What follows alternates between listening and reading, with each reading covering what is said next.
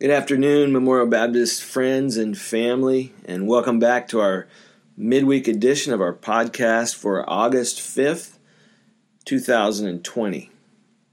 I hope everyone is having a great week this week. We had such a blessing last Sunday afternoon, passing out VBS curriculum, Vacation Bible School curriculum, to parents who were participating in our virtual family vacation Bible school called Knights of North Castle. They're participating in that all this week. I think it's a wonderful thing. As always, our children's minister, Casey Jumper, had things very well organized for a socially distanced and smooth handoff to parents of the 100-plus children who were pre-registered. It was so great to see their excitement as we elevated our ministry to their children through this event. Moms and dads were able to stay cool in the air conditioning of their vehicles as they drove through 5 different stations in our parking lot to be handed care packages, instructions, and craft kits from masked up and cheerful volunteers. Thank you to everyone who helped distribute the Word of God. Y'all are the salt of the earth. I just want to give a quick shout out to Braden Tanner. He had his staff anniversary this past weekend, and I'm just so thankful for Braden and Caroline and Hattie and Georgia and all that they do for our college students, but also for our church. And what a blessing it is that they are here and on staff, and we're just delighted about that. So thank you for the last 2 years of ministry that we've enjoyed with you, Braden. What a blessing you are.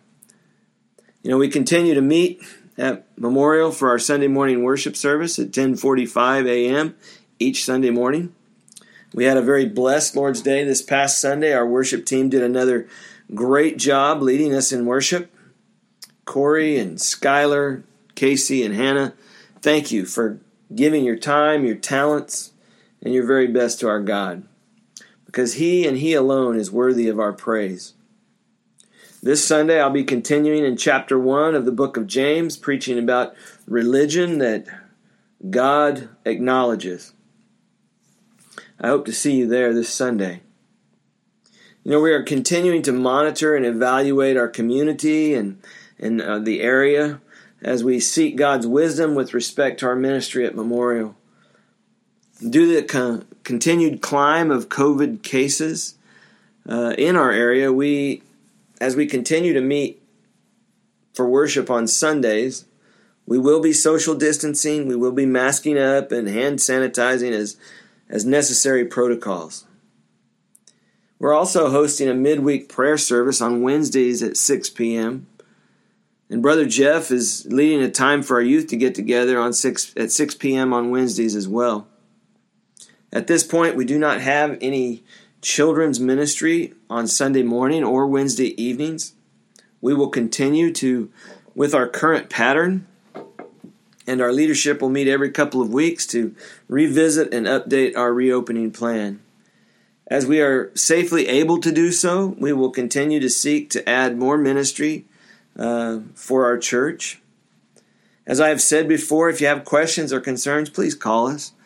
I know it's not easy for any of us, and we're trying to keep our people and our most vulnerable ones safe as we open up. And if you have questions or concerns, just call us. Each of us should assess our risk individually and in relation to our families. And please exercise the freedom and good sense to do what you need to do, extending grace to others as they do the same thing. Now, before we jump into our scripture passage for this afternoon, I'd like to pray together. And if you would, pray with me while I lead us in prayer. Loving Father and everlasting God, I just want to thank you, Father, for who you are and all that you do. I thank you for sustaining us each and every day. I thank you for loving us. I thank you for waking us up this morning and giving us bread to eat. Father, I want to thank you for all the meals that we've ever eaten. Father, what a blessing it is to call you our Father. Lord, I just want to lift up our homebound to you.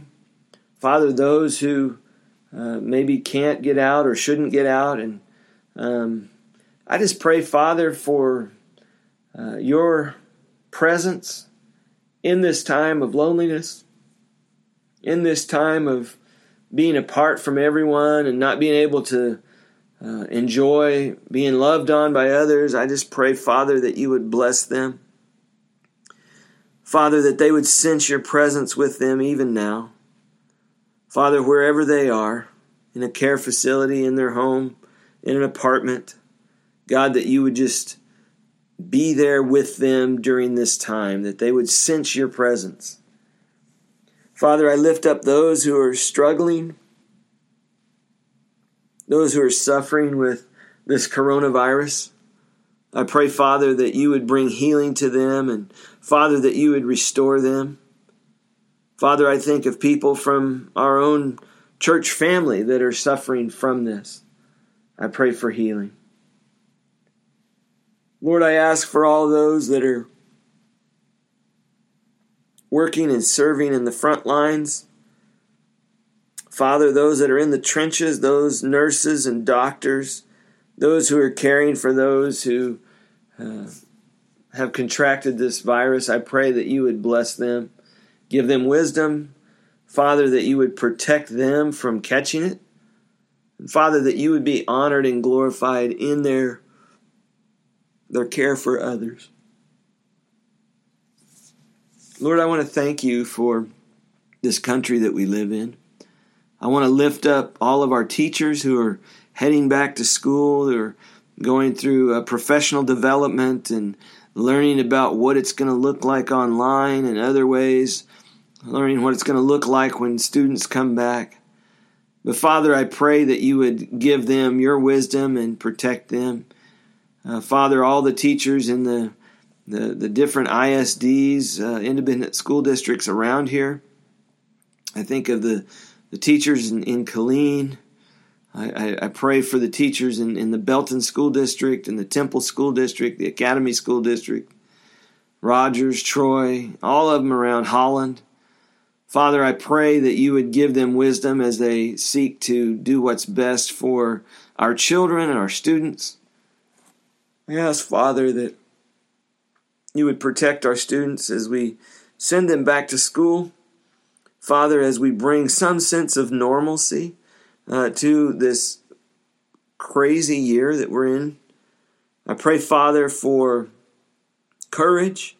I pray for strength. I pray for healing. I pray for protection. Father, for our military that's around the world protecting our freedoms, I ask, God, that you would be with them in a very special way, that you would help them, Father, as they protect us. I pray, Father, for their protection. Father, that you would fight their battles for them.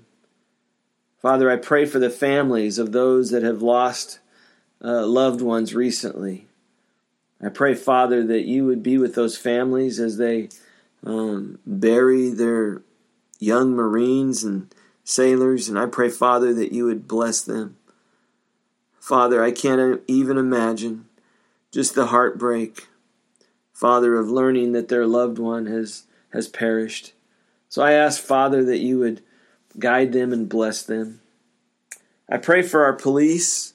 I pray for our first responders.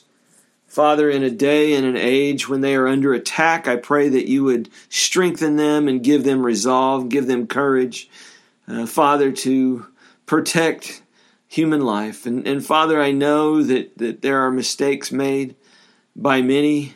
Father, we are all sinners and we're all tainted by sin. But I pray, Father, for our police force. I pray that you would just guide them and that you would intercede for them, loving Father.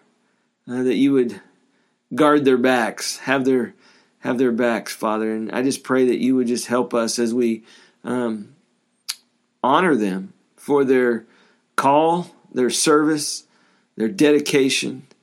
I thank you, Father, for our police, our military. I thank you for all of those who provide protection and assistance when we need it. Father, I lift up our church. I pray for our ministries here at Memorial. I pray for our church staff. I ask that you would protect them from the virus, but I also ask, Father, that you would give them wisdom in knowing how to minister online and in other ways in these crazy days that we live in, that you would give them your wisdom to minister, to meet the needs of our people, whether that be our young people, our students, our children, our seniors, whoever that might be. Father, I pray that you would minister through our ministers. Thank you, Father, for doing that. Thank you for calling them to ministry and preparing them for what's next. And so I ask, God, that you would bind our hearts together, that we would have a very resilient call, Father, that is steeped in courage and power through you and through your word and through your Holy Spirit. Father, help us to not shrink back, but Father, in the day of persecution, to stand firm. Father, these are our prayers, that we stand firm when our hour of persecution comes. Thank you, Father, for loving us. I do pray, Father, for sweeping revival. Father, that you would pour your Spirit out among your people across this nation, in your churches, Father, among your servants, that you would just pour your Spirit out, and Father, that you would do this for your glory and for your honor. Father, we are so blessed to call you our Father. We thank you, Lord Jesus, for your sacrifice. It is our joy to serve you and to serve your body. Holy Spirit, I ask for an indwelling, an infilling of your Holy Spirit, that you would help us to know exactly what your Spirit is calling us to do each and every day, that we would be doers of the word and not hearers only. Father, thank you for this time together, and I pray that everyone listening would be blessed because of your word. Father, we thank you. In Jesus' name we pray. Amen. This afternoon we're going to be in Hebrews chapter 9. If you have your scripture and would open it up to Hebrews chapter 9. And we're going to read probably down through verse 10 or so this afternoon. But, in chapter 8, we finished up last week, and chapter 8 ends with the ominous words, but whatever is becoming obsolete and growing old is ready to disappear. See, it was the Holy Spirit. It was that the Holy Spirit who inspired these words prepared the minds of the Jewish disciples for the disappearance of their venerated religious system, which came to pass within a very few years of the destruction of Jerusalem.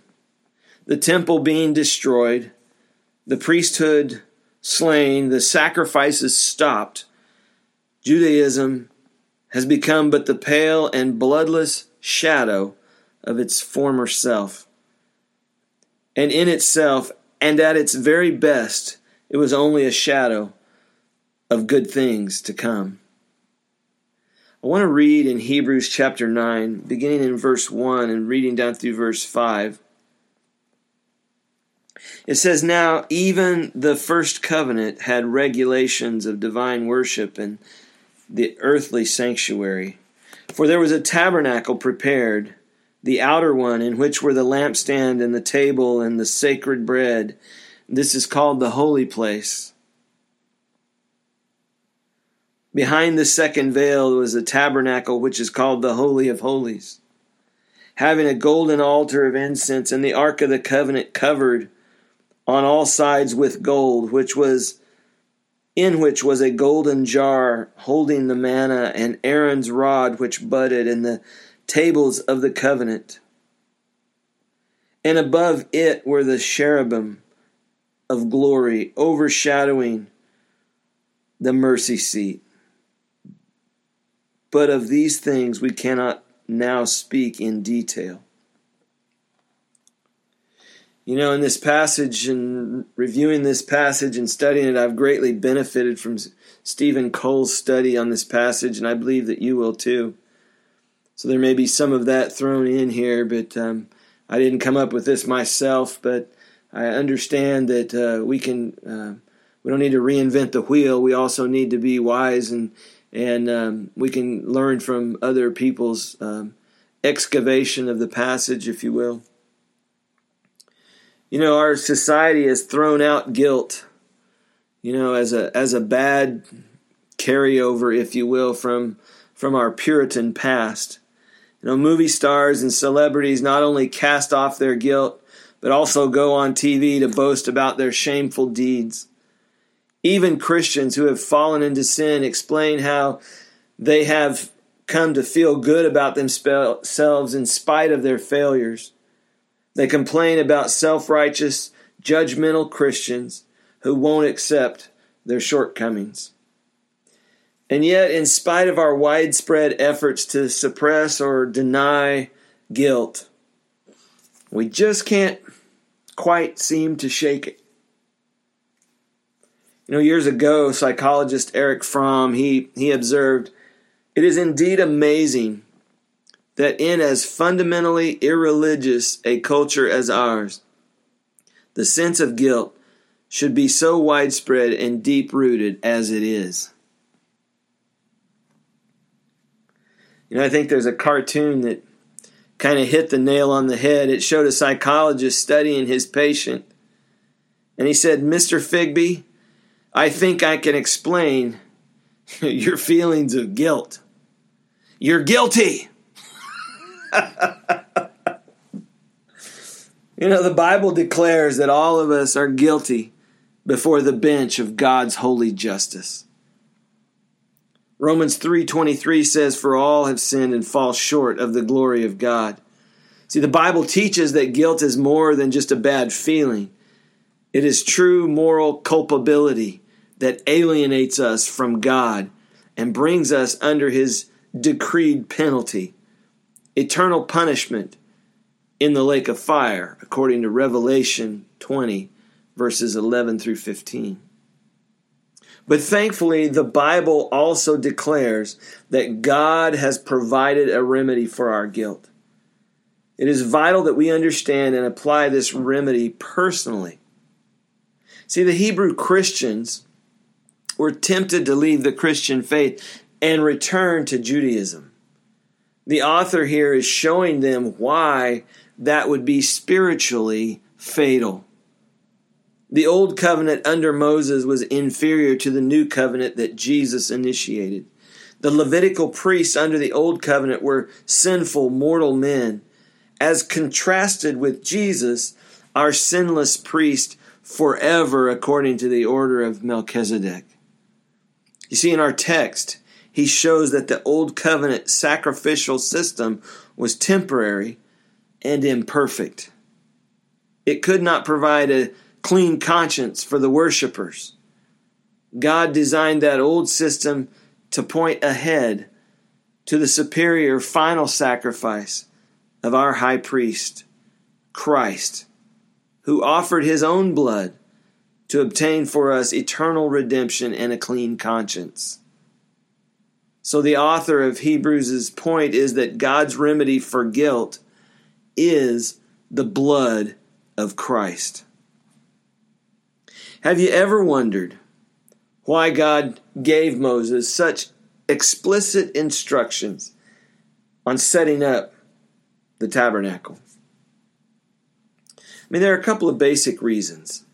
The first reason is that the tabernacle was where God had fellowship with Israel.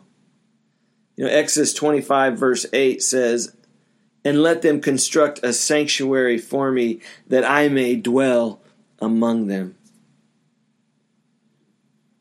God dwelt in the tabernacle. There, the Shekinah glory of the dwelling glory presence of God was with Israel. It was God's house, and the building of it would be by his direction. The second reason is that the whole of the tabernacle was a type, a symbol, or a shadow pointing forward to the reality of Jesus Christ. Back in chapter 8, verse 5, it says, "Who serve a copy and shadow of the heavenly things, just as Moses was warned by God when he was about to erect the tabernacle. For see, he says, that you make all things according to the pattern which was shown you on the mountain. See, the tabernacle pointed to Christ. For instance, the tabernacle was the presence of the Shekinah glory in Israel's midst, but this merely prefigured Christ who would come to dwell among men. In John chapter 1, verse 14, it says, "And the Word became flesh and dwelt among us." And the word dwelt is also the word for tabernacled.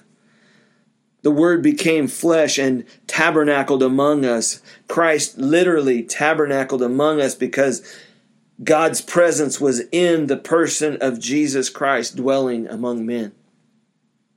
See, every aspect of the tabernacle somehow pointed forward to Christ. And the author of the book of Hebrews mentions only a few of the articles of the furniture that is in the tabernacle, was in the tabernacle. And the reason for mentioning only a few articles is that these articles deal with the present ministry of Christ. The author said he did not have time to elaborate on these pieces of furniture. But we do. We do a little bit. And today I plan on taking the 6 pieces of furniture in the tabernacle and show how they point forward to Christ in his person and in his work. See, it's my conviction that each article, each piece of furniture is designed to teach some significant lesson about Christ. And while it's possible to take all the details of all the furniture, the horns, the knobs, the grates, etc., and see how they point to Christ, this often degenerates into typological confusion and endless subjectivity. We get confused about the symbols and this and that. But God designed the old sacrificial system as a temporary, imperfect way of pointing ahead to Jesus Christ. See, these verses in chapter 9, verses 1 through 10, they kind of fall in 2 categories, 2 sections, if you will.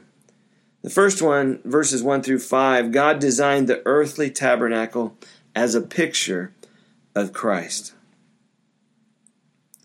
John MacArthur, in his New Testament commentary, he points out that the Bible only devotes 2 chapters to the story of creation, but it gives about 50 chapters to the tabernacle. It was the center of Jewish worship under the Old Covenant.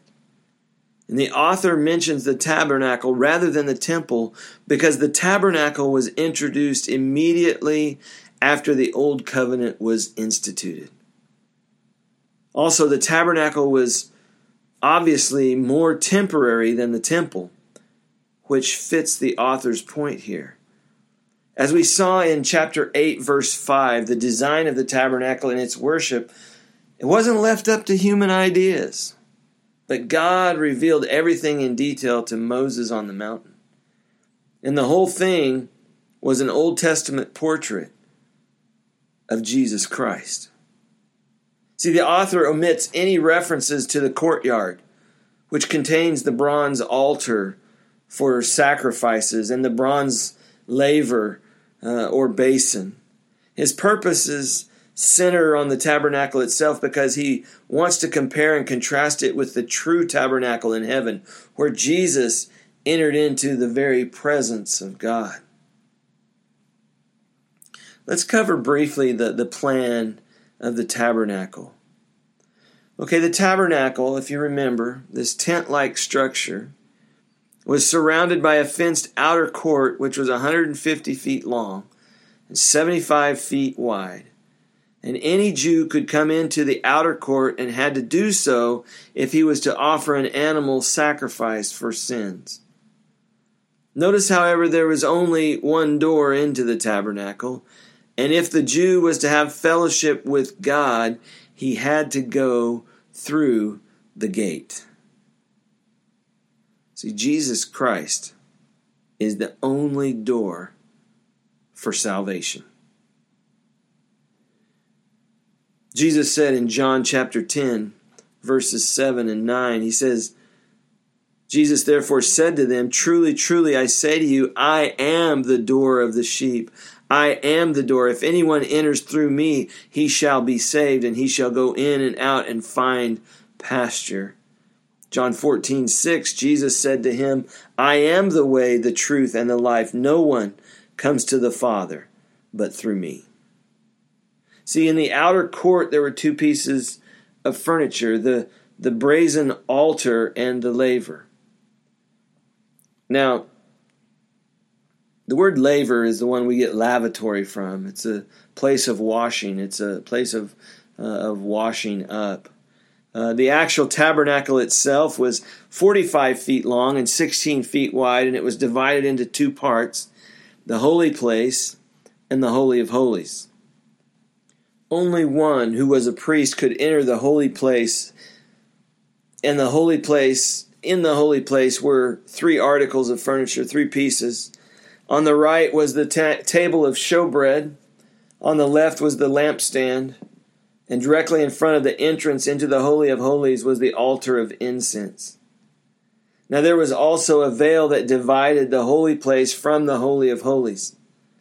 And the Holy of Holies could only be entered into once a year by the high priest on the Day of Atonement, where atonement was made for the sins of the people.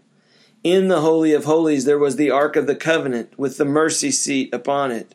And the mercy seat had two golden cherubim, angels if you will, overlooking the mercy seat. Let's talk briefly about the brazen altar. See, a Jew could enter the outer court through the gate to make a sacrifice for his sins. Any Israelite could come to the brazen altar, but no further. An animal sacrifice, usually a lamb, was put to death and sacrificed, and this was done as an object lesson to the Jew that no one could approach God without the shedding of blood of a perfect sacrifice. Every sacrifice had to be without blemish, or it was rejected. The Jew understood that this sacrifice was only temporary substitution, or covering until the Messiah should come and suffer for their sins. The brazen altar typifies or symbolizes or foreshadows Christ's death for sin and for sinners. Christ's blood was shed to deliver a person from the guilt and the penalty of sin. Christ died as a sinner's substitute, and his death did not merely cover sin, but it took it away forever. John 1:29, John the Baptist says, Behold the Lamb of God who takes away the sin of the world.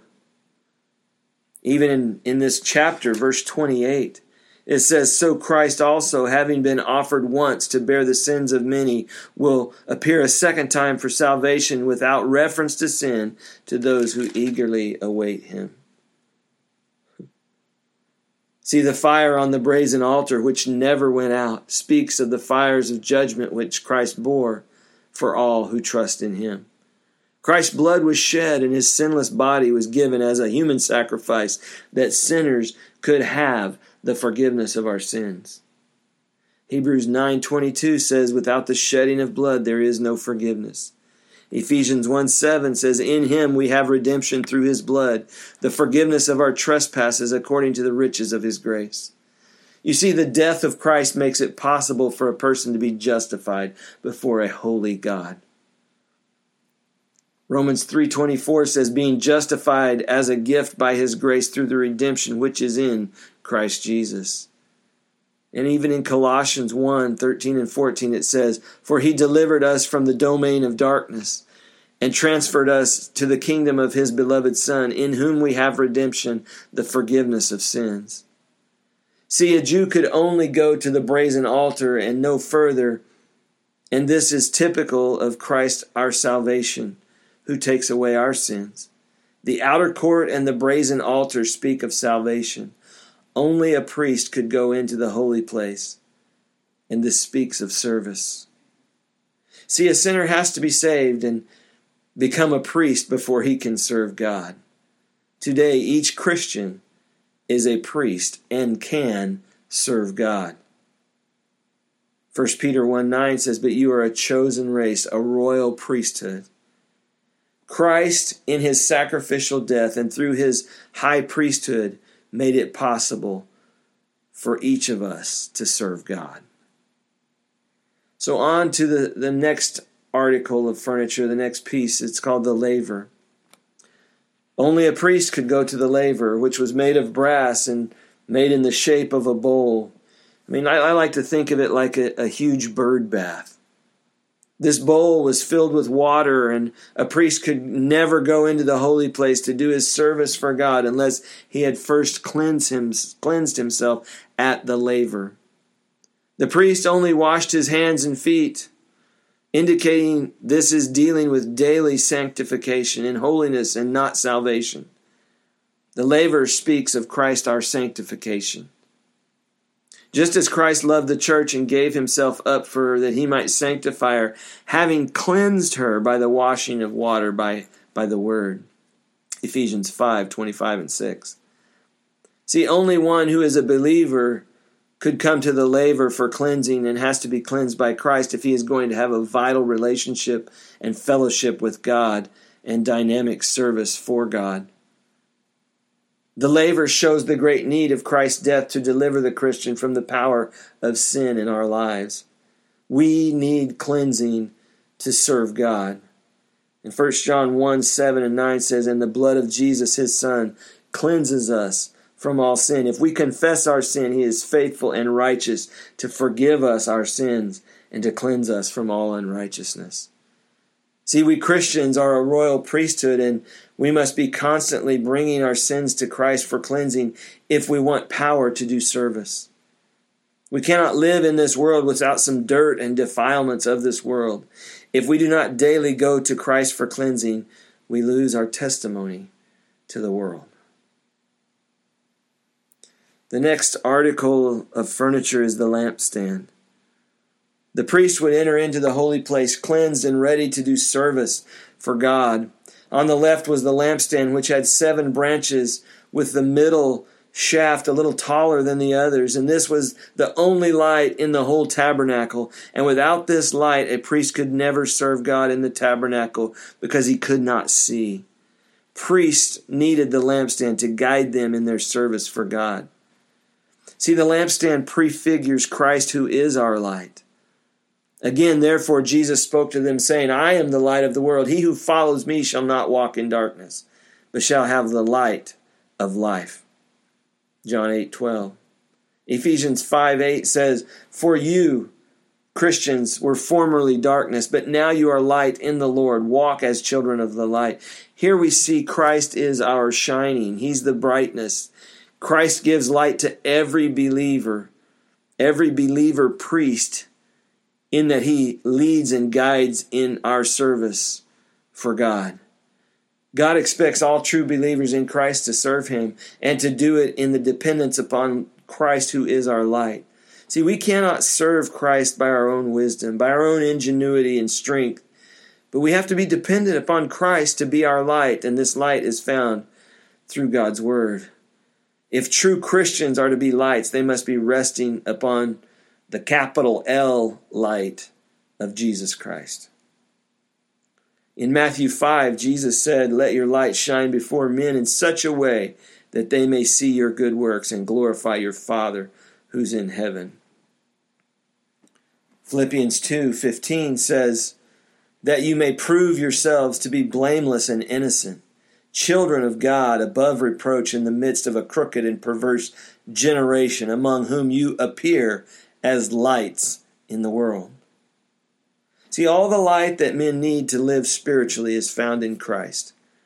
A person cannot know the guiding light of Christ unless he has first gone to the brazen altar of salvation and to the laver for cleansing. Then we begin to experience Christ as a guiding light. The next article of furniture there, the piece of furniture, is the table of showbread. The table of showbread was on the right of the holy place. And on this table were 12 loaves arranged in 2 rows.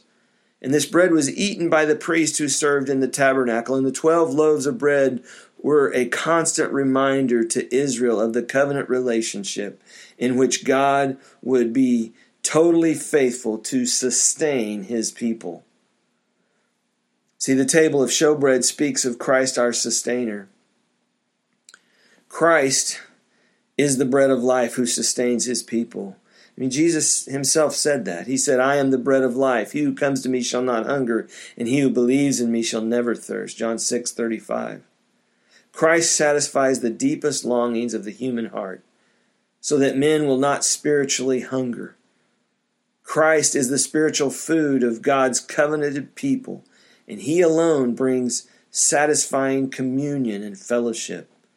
Just as the Old Testament priests nibbled on the bread all day long, and the bread was replaced on each Sabbath, so Christians are to be walking all day long with Christ, and his presence must ever be fresh. See, Christ can only fulfill the innermost longings of the human heart if we have first gone to the altar for salvation and the laver for cleansing. We will not feed upon Christ until our attitudes are straight, and any and all bad attitudes must be cleansed by Christ. Then we hunger for Christ when we are right with Christ. See, the altar of incense, right in front of that veil that separated the Holy of Holies from the holy place, was the golden altar of incense. And on this altar, incense was burned both morning and evening, which represented the sweet fragrance of our prayers offered up to God. The offer of incense symbolizes Christ, our intercessor. Christ is forever praying for his people before the Father in heaven. I love this because it says in Hebrews chapter 8, verse 1, now the main point in what has been said is this: we have such a high priest who has taken his seat at the right hand of the throne of the majesty in the heavens. Hence he is also able to save forever those who draw near to God through him, since he always lives to make intercession for them. That's found in Hebrews 7:25. So Christ is praying for his people, and because of his prayer, each true believer will persevere to the end and be saved. Each believer priest in his service for Christ can rest assured that Christ is praying for him. This should be a great encouragement to us to keep from despondency in persecution, but also in our failures. See, the author of Hebrews seems to put the altar of incense in the Holy of Holies. But the explanation given is that when the veil is pulled back, it appeared as though the altar of incense was in the Holy of Holies. Also, the author wants to connect Christ's atoning work at the cross and his intercessory work in heaven. See, the only piece of furniture that's in the Holy of Holies was the Ark of the Covenant. And in the ark were three things: the tables, the tablets, if you will, of stone that the Mosaic law was written on. There was a golden pot of manna, and then Aaron's rod that budded. These all had great significance to Israel. You know, on the ark was the mercy seat, which had two golden angels, the cherubim, on each side looking down on the mercy seat. It was at the ark and the golden mercy and the mercy seat that the Shekinah glory dwelled. Now, once a year, the high priest would go into the Holy of Holies with a bowl of blood from an animal sacrifice, and the blood was to be poured on the mercy seat, and in order to appease or satisfy the wrath of God for sins of ignorance committed by Israel. And on the Day of Atonement was a dramatic moment for Israel. The people would watch an animal killed and the blood taken by the high priest into the tabernacle, and the high priest would move through the holy place and stand before the veil into the Holy of Holies. Then he would push back the veil. Surely he would be frightened, anxious, nervous, for he would know, he did not know what he would meet behind the veil. Slowly he would make his way, move towards the mercy seat. having a cord tied to one leg in case he should make a mistake and God would strike him dead. The other priests could then at least pull him out of the Holy of Holies without entering into it themselves. Then the high priest would pour the blood on the mercy seat, knowing that the sins of Israel were covered for another year. He would then move out of the Holy of Holies and through the holy place out into the court where multitudes of Jews were anxiously waiting to see if their sins had been covered for another year.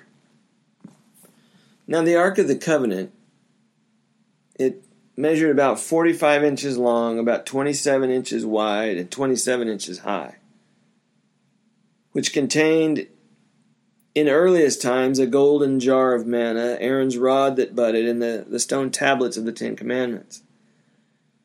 The covering of the ark was called the mercy seat, and that is the place of propitiation, the place of substitution, if you will. It was overshadowed by the two cherubim of glory, so called because it was there that the glory of God's presence was manifested. And the high priest would sprinkle the blood of the sacrifices on this mercy seat. The ark pictured the very presence of God. The golden jar of manna shows Christ as the daily bread for his people. Aaron's rod that budded shows Christ the branch chosen above others because he alone is life-giving. The tables of the covenant reveal God's holy standards. Neither the pot of manna nor Aaron's rod existed in Solomon's time, but the two stone tablets were still there. The ark itself apparently disappeared when Nebuchadnezzar destroyed the temple in 586 BC. The later temple only contained a stone slab in the Holy of Holies. Notice the author moves on in our passage to describe the familiar tabernacle ritual.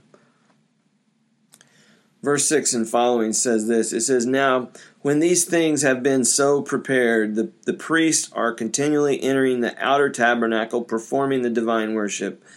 But into the second, only the high priest enters once a year, not without taking blood, which he offers for himself and for the sins of the people committed in ignorance. The Holy Spirit is signifying this, that the way into the holy place has not yet been disclosed while the outer tabernacle is still standing, which is a symbol for the present time. Accordingly, both gifts and sacrifices are offered which cannot make the worshiper perfect in conscience, since they relate only to food and drink and various washings, regulations for the body imposed until the time of Reformation." And that's through verse 10.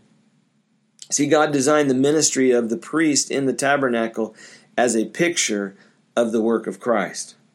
He summarizes the common activities of the priests in verse 6.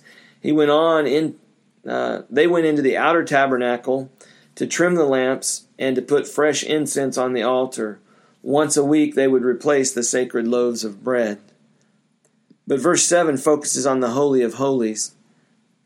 And only the high priest could go in there once a year on the Day of Atonement. He would first offer a bull for his own sin. He would enter the Holy of Holies, sprinkle the blood of the bull on the mercy seat and in front of it, and then he would go back and slaughter one of two goats as a sin offering for the people and take this blood into the mercy seat. He would go back out and lay his hand on the living goat, confessing over it the sins of the people. They would lead this goat out into the wilderness and let it go. It's where we get our word scapegoat from. Just a couple more things and I'll be through. The author calls attention to the fact that the old system provided a way for forgiveness for the sins of the people that were committed in ignorance. The law stipulated that there was no sacrifice for sins of defiance. Numbers 15, 30, and 31. There's a sense, of course, in which virtually all of our sins stem from defiance toward God, but the reference in Numbers seems to refer to outrageous, blasphemous behavior that represented revolt or treason against God. And in this sense, there is a parallel in Hebrews 10, verse 26 through 31, where the author strongly warns his readers against apostasy, for which there is no sacrifice. The Day of Atonement that happened once a year, that ritual would have underscored to Israel a number of vital spiritual truths. It portrayed the absolute holiness of God and how our sin separates us from entering His presence. It showed the sin and defilement of all the people, including the high priest. It showed that no one dared to enter God's holy presence without the blood of an acceptable sacrifice. It showed that the people must approach God through the proper mediator, the high priest. It showed that if the proper sacrifice was offered, God would be propitiated or satisfied so that He would not judge their sins. But as glorious as all of this ritual was, it was inadequate for two main reasons. The first one is the old system provided limited access to God. None of the people, not even all the priests, could enter the Holy of Holies. Only the high priest could go there, and that only once a year with blood. It was not a cozy place where he put his feet up on the hearth and had a warm conversation with God. That's not what we're talking about here. He had to make sure that he had the ritual down perfect, or it would be his last trip into that sacred sanctuary. The author attributes the Old Testament account to the Holy Spirit, who was signifying that the way into the holy place had not yet been disclosed until the first tabernacle is still standing. See, some understand first tabernacle to refer to the entire tabernacle, but since the same phrase is used in verse 2 and 6 to refer to the holy place, others take it to refer to the outer or first room of the tabernacle. The meaning then would be that the holy place was blocking the way into the sanctuary of God's presence for the mass of the people, for whom entry even into the holy place was prohibited. So long then as the holy place continued standing, they had no hope of immediate access to God. Secondly, the old system provided limited ability of the sacrifices. The author's bottom line is that these gifts and sacrifices could not make the worshiper perfect in conscience. Verse 9. He does not explain exactly what that means, except that it was a symbol, maybe a parable for the present time.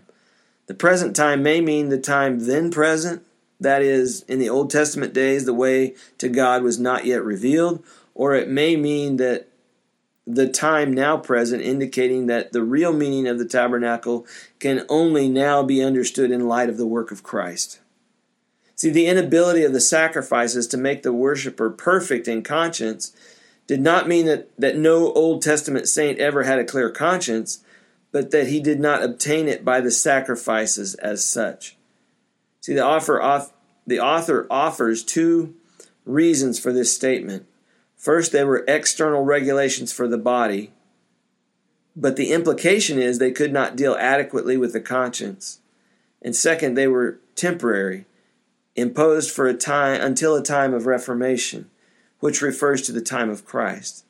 The fact that the sacrifices had to be repeated annually show the incomplete nature of the forgiveness. It put off guilt each year, but it had to be done again and again. Up to this point, the author is arguing that the Old Testament sacrificial system was not God's complete and final provision for the guilt of our sin. It all pointed ahead to Christ. See, Christ is the fulfillment of the Ark of the Covenant. God dwelled in the tabernacle, but now God dwells in Christ. The tables of the law were fulfilled perfectly by Christ. The pot of manna tells us that Christ came down from heaven and fulfills the needs of his people. Aaron's rod that budded speaks of the resurrection of Jesus from the dead. The mercy seat speaks of Christ our satisfaction. See, Christ through his death on the cross satisfied once and for all and forever God's holy wrath against sin. His blood atoned for the sins of God's people. Christ is our mercy seat. Christ and his death is the only meeting place between God and man. And God only forgives sin and holds back wrath from those who are covered by the blood of his Son, Jesus Christ. So a true believer in Christ never needs to fear God's wrath because Christ propitiated, he satisfied that wrath in his death. And with God's wrath appeased, we can now commune with and fellowship with and worship the one true and living God through Christ Jesus. The end of the salvation process is that we might worship God. See, the symbolism in the teaching of the tabernacle is marvelous.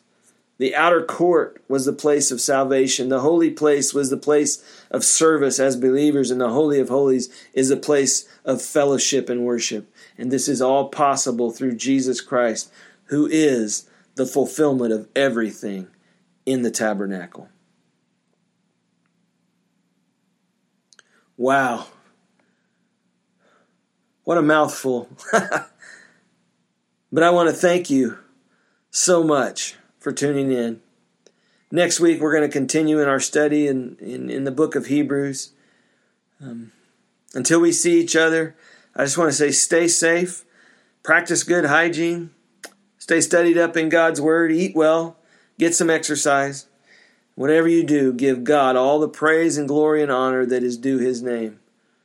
We hope to see you all very soon. God bless you.